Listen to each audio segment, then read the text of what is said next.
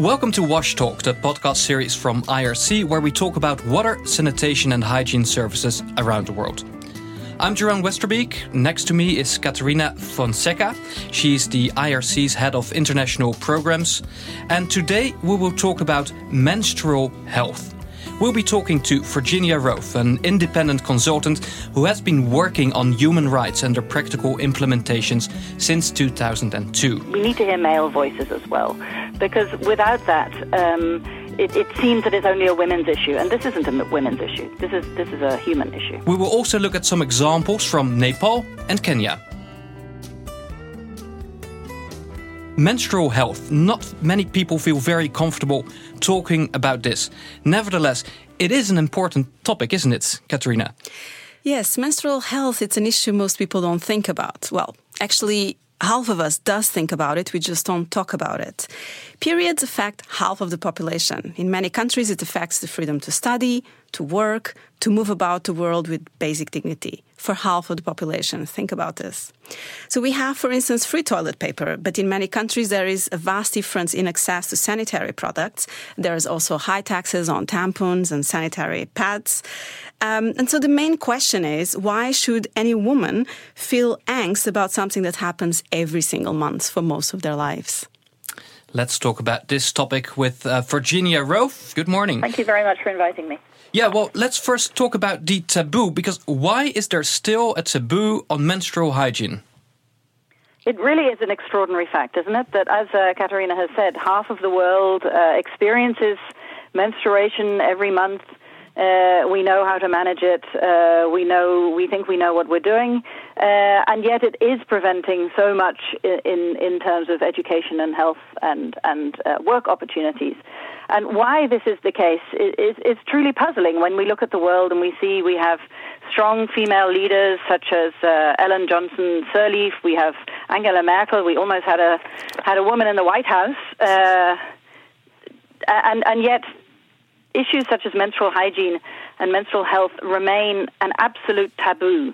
If you scratch the surface even slightly and ask people, what does it mean to them? What does their menstruation mean to them? Firstly, they'll brush it off and perhaps won't want to talk about it. But you will often, if you say, well, what happened when you first got your period? You will hear stories of that reflect rejection and taboos and, you mustn't talk about that. And so, even between women, you will often find silence on menstrual health. And it has an impact on longer-term health issues. So women will not complain about the headaches that they have or the pains that they have.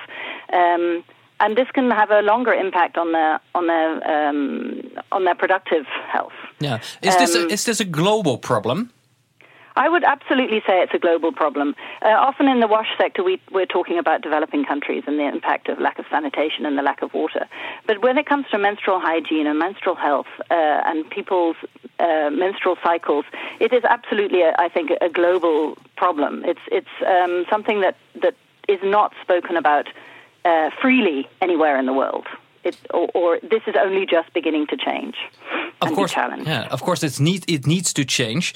Is also a policy change needed for this? I would say absolutely. There needs to be a change within cultures, within the way that women talk about their needs and their not just their health needs, but broader than that. And this needs to be understood also at the higher levels within national and local policies.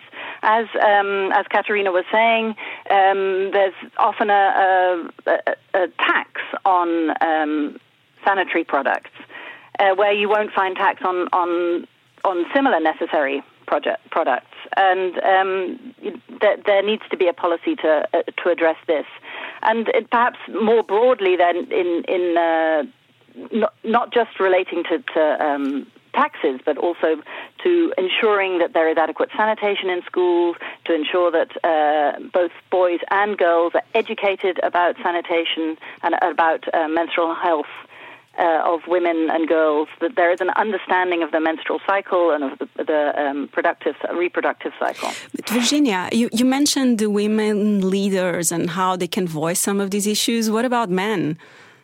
I absolutely believe that men have an absolutely important role to play here. I mentioned the female leaders because I think that shows that we are making progress in terms of the women's voice in the world. But in order to make progress on issues such as menstruation and menstrual health, men also need to hear male voices as well. Because without that, it seems that it's only a women's issue, and this isn't a women's issue. This is a human issue. Absolutely. Well, thanks for mentioning the gender inclusion. Let's talk about an example from Nepal. Radha Paudel, she's the president of Action Works Nepal, and she's joining us by telephone. Welcome. Thank you. In Nepal, you organize workshops on gender inclusion, gender-based violence, community mobilization, human rights, and menstrual health. What is the major challenge for you within this work? Based on my more than 3 decades experience on menstrual health management, it is severely neglected everywhere. Even the Sustainable Development Goals has not clearly mentioned about it. There is a huge gap in understanding the importance and urgency of menstrual health management in a discourse of peace building, human rights and empowerment. Regardless of education, class, caste, gender, geography, Nepalese communities are following the varieties of menstrual restrictions across the globe that leads to violence, poor education, low income, disease and often death.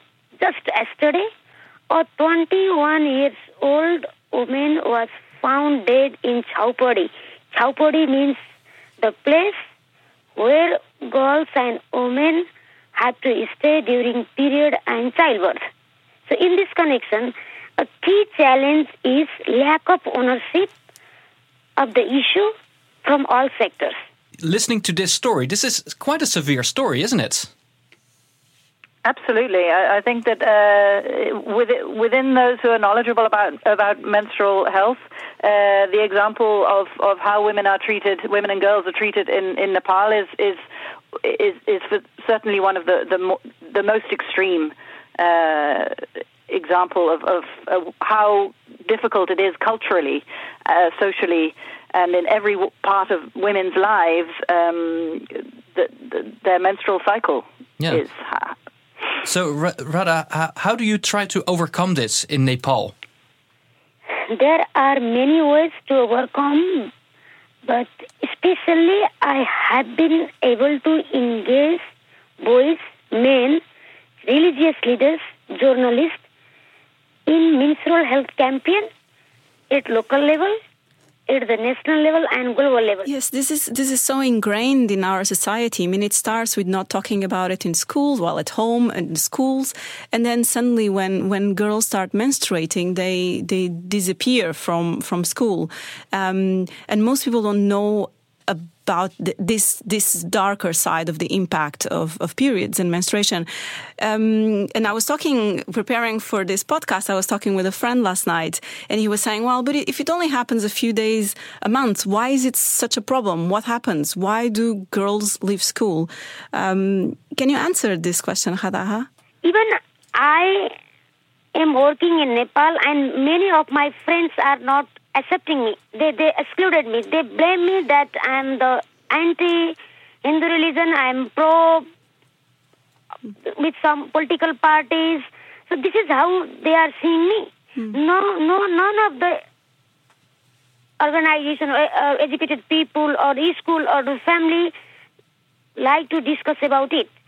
And Radha, how do you break through? How do you, you talked about how your friends also shun away from you and find it a bit embarrassing. How do you break through? What kind of message do you bring and how do you bring it?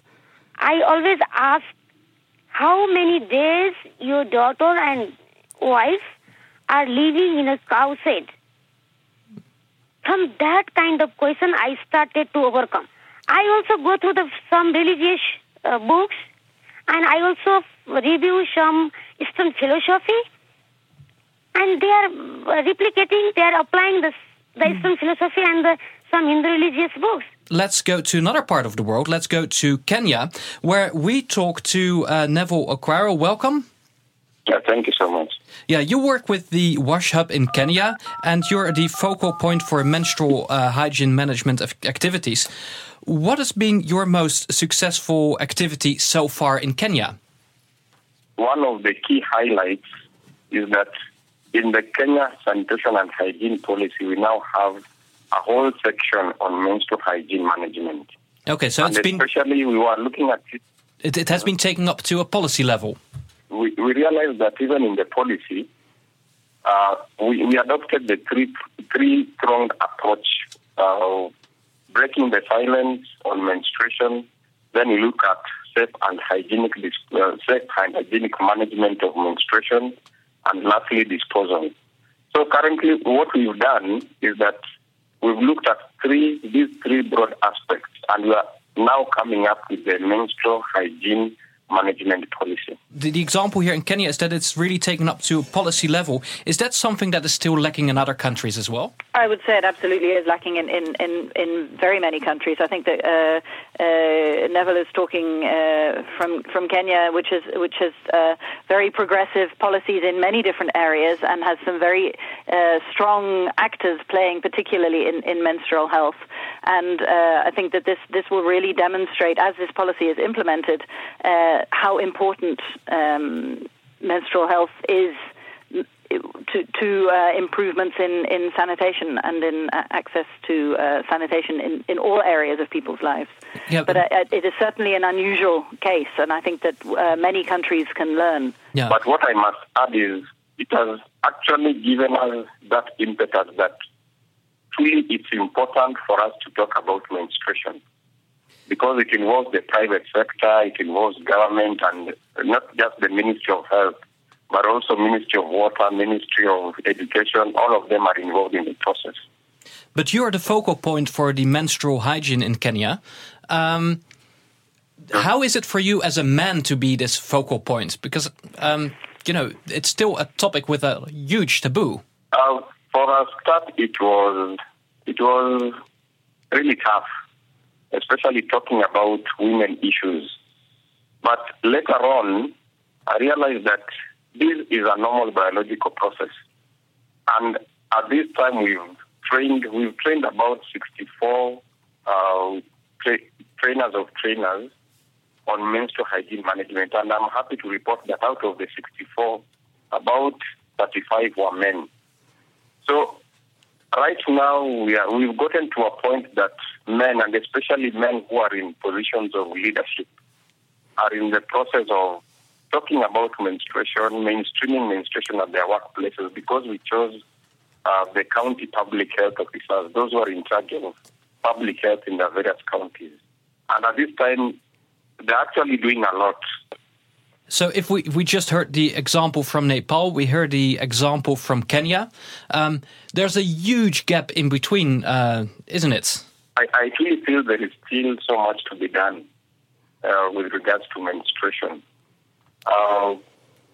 If only, for instance, in our case in Kenya, as much as we've gotten to that policy level, we are yet to see the government coming out so strongly and funding menstrual hygiene activities. The closest the government has done is zero rating products. That was in 2013. Then zero rating menstrual hygiene products. Then at the same time, the government has been giving out sanitary pads to girls in primary schools. But this really has not solved the issue of managing menstruation. So the greatest gap we are actually seeing in Kenya is the government has not come out so strongly. And we believe that by committing the government through the development of the policy, then it will mean that the government will be mandated now to undertake menstrual hygiene management activities in each and every county in Kenya. Virginia, we heard the two examples from Kenya, from Nepal, two completely different worlds, isn't it?